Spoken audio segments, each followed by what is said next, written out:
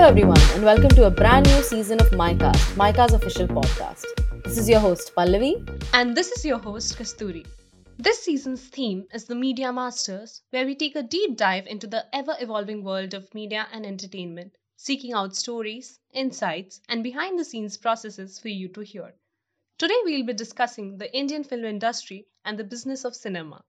We're delighted to have Ms. Ridhima Lilla, Chief Content Officer at Eros International, with us today on this episode of the Media Masters. Thank you so much for joining us today, ma'am. Thank you so much for having me. I'm really excited to talk to you both and glad to be a part of this. So let's dive right in. You have been directly or indirectly involved with films since childhood, and while many things have changed in the industry, like the way films are made, the consumption pattern, etc., what's one thing that you feel hasn't changed? So I think the media industry, of course, has naturally continued to evolve over time, whether it's through the way we make films, whether it's through the way we consume them, as you said. But I think the one thing that really hasn't changed and will never change is people's demand to be entertained. I think entertainment is something that just lies so deep beneath our culture, and it's something that has always been a part of, like, the way we live. I mean, everyone, when they want to go out, when they want to do something for, pleasure, it's always evolving around sort of the entertainment industry or sports, right, in some way, or something spiritual. So I think entertainment is a really, really large part of that. And that's just something the demand for will never, ever change. It's really interesting that you mentioned that it's a part of our culture. Like, I Yeah. really agree. Like, Bollywood culture, it is like it's part of our blood almost, and we're very enthusiastic about it. It's very interesting that you bring that up, that passion hasn't really changed, no Yeah. matter whether you look at it 30 years ago or now. Yeah. It's true. Which is actually pretty interesting because that leads us to our next question, that talking about redefining entertainment. In the last 2 years, we've seen that OTT platforms, especially after the pandemic, have completely changed people view or access entertainment. And the supply and demand for movies are at home are at an all-time high still. So Yeah. in such a competitive scenario, how do you put your finger on the right kind of stories that would strike a chord with the audience? It's a very loaded question, and I don't think there's any like sort of right or wrong answer to it. But I'll do my best. I think that a couple of factors come into play. I think one is obviously experience, another is data, and gut feeling, which is, I guess, an extension of experience in some way.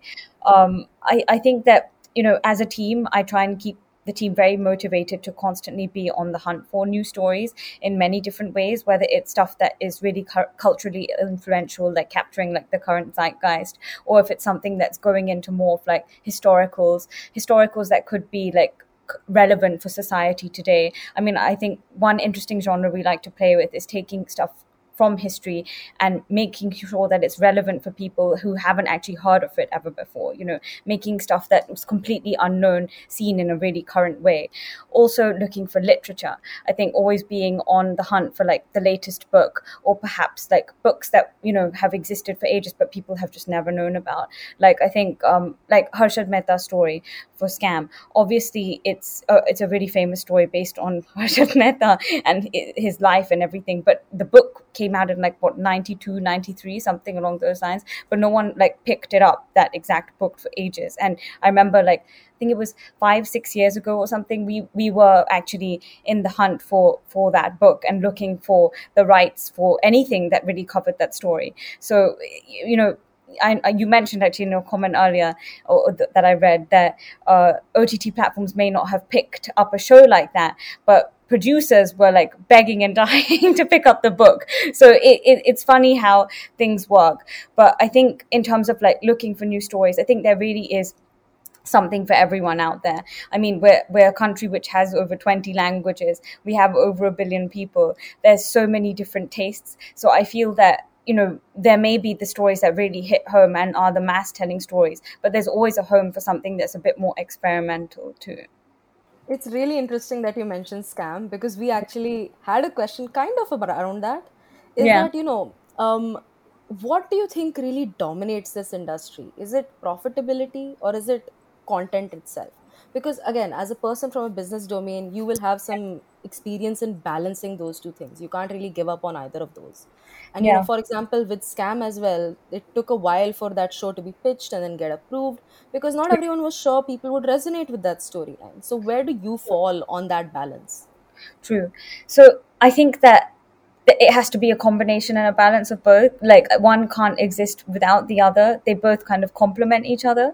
So I think new content can't exist without the notion of profitability. I mean, this industry is only thriving because of the profitability, right? That it attracts. Then it builds and people contribute and make more content.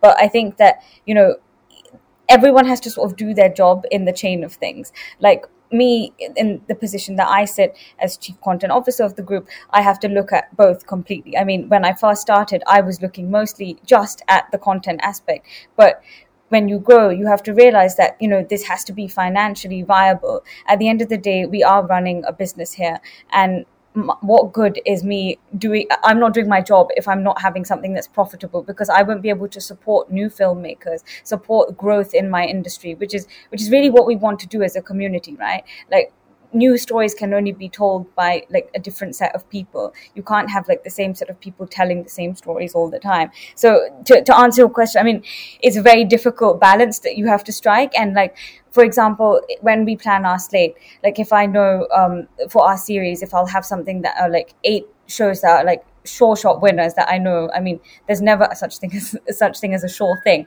but you can only try. So if I know that I have 8 things that are in that category, which I know people will be attracted to, and I can balance it with like maybe 3 things, 4 things that are a bit risky, a bit experimental, because you'll never have growth either if you don't experiment. So it has to be a combination of both, and like allocating the correct budget, like making that show or making that film in the correct budget. And if that genre or if that story does well as a space, then next time that's an audience that you've grown, and you can contribute more of your budget to that. So I mean, I hope that answers your question, but it's a bit of a tricky balance that one has to continuously try to strike.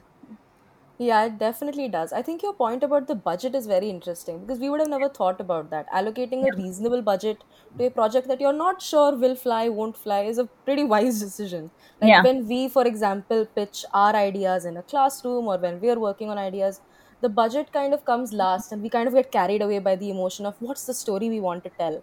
But Yeah. having that consideration, knowing that you need to sustain growth if you were, say, in an organization where you're working like this, I Yeah. think that's a very important point. I think it's a good key learning for us to keep in mind. Having a reasonable budget is a good idea. Always, always. Like you just mentioned, that there is a very fine line between the creativity and the budget, and you have to walk that line carefully without going overboard on either side. So, Eros, being an age old player, has been walking that line for years and years now, being one of the top production houses. Very recently, it has ventured into the OTT space. So, what is Eros' strategy right now, given that there are already so many OTT giants in the Indian market? Well, I mean, I think there's a variety of things, and like I said, like every platform has like a speciality. Like you go to a Netflix, you go to an Amazon because they give you something specific, right? They have those specific shows that you keep coming back for. So I think as Eros now, our strategy is a little different. We're not a Netflix, we're not an Amazon, we're not an international platform. We're a homegrown Indian-based platform, and I think our strategy has always been to get like our homegrown customers in. And the Indian diaspora is so large that that's expanded so much. Like it's not just restricted to our subscribers in India, but we have such a large outreach globally too. But it's all based on having that Indian strong content. So like, we've been in the business for like nearly 50 years, 50 plus years now. And I think that from cinema is where our content base and our audience has really drawn in. Like being entertained on a mass level has been our USP always. So I think that's something we've really strongly tried to bring into our Eros Now slate, but also like take a slightly maybe more experimental approach with some like grittier shows, some darker shows, which are like not your family entertainers, which is what we're known for. So I think putting content first is going to be like one of our key is our key strength actually, and something we're going to continue to do. And like putting more shows out there, because we've had like strong slates in the past, but I think this year we're going to be really focused on getting as many shows out there as possible, like a couple of shows a month even, continuously trying to acquire more content into our library with our film premieres, the 52 film premieres that we do in a year. Also experimenting with technology and how that really has evolved so much in the past couple of years since COVID. Actually, I think it's caused such a rapid growth that really we never actually, would have expected to come so quickly. So I think those are sort of the key focuses, at least from my perspective, for the content strategy that we're going to be doing. That you mentioned that Eros has been in business for over 50 years, which is an incredible amount of time. You've seen the industry shift, or at least this business has seen the industry shift quite a bit. And you've also been in the industry for quite a long time. So, what would you say has been one of your most challenging projects that you'd like to tell us about? And how did you kind of go about managing that? Well, each project comes with its specific set of challenges. I think I can definitely say that no experience has been the same for me. I think I would probably name two instances here. One would be one of the first shows that we were ever producing, Smoke. I think it was like 2014. OTT platforms were not really popular at all at that stage. It was a very nascent stage, and nobody was really producing shows. And I was just trying to get the best talent possible to tell the story with the vision that we had for it. And to get the best people at that stage was actually really difficult. I mean, what happened was that we got the best people for the project eventually, but when you approach talent at that stage, they just didn't believe in OTT. They didn't believe in series. They really thought that cinema was the only thing that was important and that these markets couldn't coexist. And I think that was a real challenge, just getting everyone on board to really believe in this vision. And I remember, A-list actors even, or B-list actors, you could say, when I spoke to them, they were like, oh, I still want my film. I'm really not interested in this. And now when I look at the same actors who are like headlining shows now, it's just such a drastic change, So that was a challenge, I think, in the beginning. And another challenge, I think, was on the film side for a film that we released recently called Hathi. It was a trilingual film. I think that was one of the most difficult things to attempt because COVID also hit when we were making the film. The VFX studio had shut down in the process and we lost like a year nearly with that. One of the actors fell terribly sick, so it was quite a challenge, like getting through that whole experience. But eventually, it all came together really nicely, and the film was lovely. So something that we got through. But I think every challenge is different, and I think it's exciting to have those challenges because that's part of the beauty of the journey of honestly making some of these things. Yeah. There was a very interesting point, Ridhima, that you mentioned that, previously actors who were very hesitant and, did not want to do anything such as series of films were now keenly looking forward to it. So is there something you would say has changed, or what could, lead to the change in the decision or the mentality that actors have around OTT space? I just think it's also the rapid growth that that the digital platforms have had. Like just knowing that there is so much good content out there that exists, that can coexist with cinematic content. Like eventually, I think people's patience also runs thin. Affordability is also a factor for a lot of people. Like why go perhaps to the cinema to watch something when you can, subscribe to a platform and have multiple pieces of content? I think that has sped up so much in the past 2 years that people just want to experience things from home. They don't want to have to go out, and if they are going out, it's such a big deal and it's an outing that they only want to sort of see spectacles. So like we've seen in cinema, not films are not like mid-sized, I would say, films or small films are just not doing well. It's only like the larger spectacle films that are doing well, and that too when they really have something new to offer. Like people have access to just so much now. That I think that's what's really, really changed the whole process of the way talent looks at the business overall. And I think it's a good thing because, films were also restricted to such a small pool of talent. Now it's widened and opened up so much that anyone, literally anyone with a good story, if they, you're in the right room at the right time with the right people, or you get access to people, or you just, put yourself out there and do your research as best as possible, you can really put your story out there, and people will support no matter your experience. I mean, as long as they feel confident and they invest in you and believe you can do it, it definitely is possible. It's interesting that you brought up research and how to like cater to, audiences or even actors who might be seeking new roles. And speaking of research, we want to have a question that is a bit more future facing. Sure. And as the entertainment industry gets a lot more interactive, people are speculating and hoping that movies will include stuff from augmented reality, include virtual reality, even like the entire Facebook metaverse conversation is changing the way people are perceiving entertainment. So, where do you see the film industry in terms of these kind of technological advances in 10 years? It's I feel like this answer will probably change like 10 times before 10 years even comes, but that's the beauty of it. I think something which we have always adopted in our strategy and in our thinking is, be focused on your goals, make sure you sort of outline them and implement what you need to do right now, but always be ahead of the curve and always look at what's going to happen in like the next 5 or 10 years. Like, I feel like that's how we got into the OTT business. That's how we try to adopt, like, partner with technological partners that we have, and maintain those relationships, because we're really focused on like forward looking for the entertainment industry.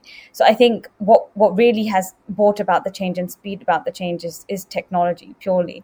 I think the way we have consumed digital platforms, whether it's through AR, through VR. I mean, I think VR headsets are something that's probably going to hit India pretty hard with local creators here.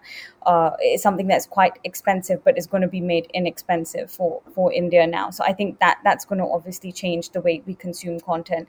I think the way we create content, a lot of the traditional methodologies have already changed so much, with Unreal Engine, with Unity, with partners like that, creating those LED screens and being able to shoot stuff virtually real time, or even just animatronics, CGI, all of those things. I mean, that is what the forefront of the technological change of the creative industry will possibly witness, and I think it's just going to be double speed now. But in terms of the way we consume, I think theatre business obviously we've seen what's happened to it in 2 years, so we can only imagine what would possibly happen to it in the next 10 years. We've seen like the biggest theatre companies across the world like shut down. So that is going to be more of a spectacle experience, as I previously said. And I think we're going to see more of consumption of content through the metaverse, probably. I think that's what we're looking at. Slowly, as our physical life sort of diffuses, our virtual life is going to increase. It already has, and it's going to continue to do that. So I think we'll be focused on how our digital avatars in virtual worlds are probably going to consume content, rather than how we are at this stage. So I mean, where the future goes, how quickly it goes, who knows? But I think those are sort of the directions that we're pretty much heading in. Yeah. That was a lovely answer, actually. And diving into the metaverse and everything, because it's all of it is very contextual, because we see it happening all around, but we never really think how the media landscape might change accordingly. So that's a Yeah. wrap on questions from our side, and we'll be diving into the student question segment now. So the first Great. question that we have is from Piyush Modi. He asks that Eros now launched a month-long Bollywood Film Festival on Facebook Watch. What was the thought process, objectives, and other important touch points that had gone in and out while planning this campaign, and what was the end result? Okay, so I think, to be honest, we're always trying to do like cool activities with our partners, especially like Facebook, to try and engage them. And I think that what really went into this is that we have such a massive, rich library, and we release so much new content all the time that we often struggle to keep all of the content relevant, right? So like, I think when you launch a show, you're always so focused on making sure that the word of mouth, making sure that you spend enough on your marketing and have cool strategies to be able to get that show out there. But there is this rich library that's just lying there and people are not aware of it. So an activity like that is to really get, people tuned in back into, Eros now, not just want to like dip in, watch their show and dip out, and to be like, here is a rich library, here's how you get access to it. Because when I sit and scroll and watch content on any platform, I don't have the patience to see absolutely everything. I want to see what's there right in front of me. And I feel like technology and these platforms should be smart enough to present me that, right? But often that you don't have that patience to like go through maybe thousands of suggestions if there's such a big library. So an activity like this is really, that is the objective behind it, to make people aware of what content we have, get them to engage with it, get them to sort of discuss with each other on a social platform, interact and talk about it, eventually get more users. And I think the outcome was pretty good. And when we do such activities, we always see such a positive response, and it always points us in a direction and makes us more aware of films that we thought people would never even watch are like suddenly like the most consumed films on the platform. So it was pretty good for us.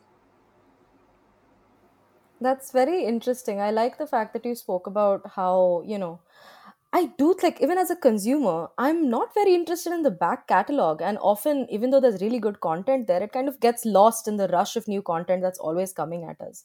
And I would say, at least knowing what Eros has done in the past 50 years, a big strength of Eros is their back catalog, some of the great films that they've already produced. And so it's a great way of kind of bringing it back to the forefront, bringing it back to people's attention. Yeah. That's very interesting. Um, we have one more question from our batchmate Gaurangi Agarwal. She asks, before the pandemic, there was speculation about people shifting entirely to OTT. But we have seen now, especially, that things are opening up and, people want to leave their homes and want to go back to theaters. So, how do you think these two platforms, the digital consumption of films and the in person theater experience of films, can coexist? And do you think there should be a demarcation between the two? I don't think there ever really can be a demarcation between the two. I think the lines are like really blurred already, and they will continue to be so, because content is content. I mean, you create it, and it has to be platform agnostic, right, to some point. But with theater, like, I think only the big budget films will do well. There have been some, say, medium budget films maybe that have done well, but you can look at like the past year, you would say probably the A-lister star films have actually, a lot of them failed at the box office, which is actually, nobody would have imagined like a Salman Khan, a film like an Antim, to do the box office figures that it possibly did. But people at home, that could have so much viewership. You just have no idea. But like a film like Pushpa did massively well, and nobody would have ever thought that, right? So that was completely unexpected. But I think good stories, and having to actually invest in creating like a good spectacle is what will draw the theater experience and the OTT experience apart. We can see it with films like Spider-Man was probably one of the biggest grossing films of the year. It had a lot of nostalgia, it had a lot of stardom, but people wanted to go to the theater to watch that. It's not something you want to experience at home. So I think they do coexist, and I think COVID has brought about that change actually quite strongly in the past couple of years and allowed it to coexist.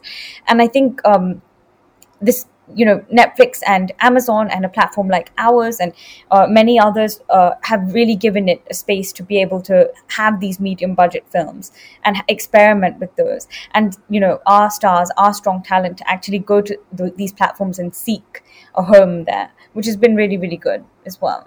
There's a very interesting point that you mentioned about the experiential aspect of it, because I know a lot of my friends were just waiting so that they could see Spider-Man No Way Home in theaters, and they just refused to watch Yeah, it on an OTT platform. I was one of those people. Yeah, the theater experience is really different. Like, I remember all of us were Yeah, yelling at the screen yeah, together. We yeah. went as groups.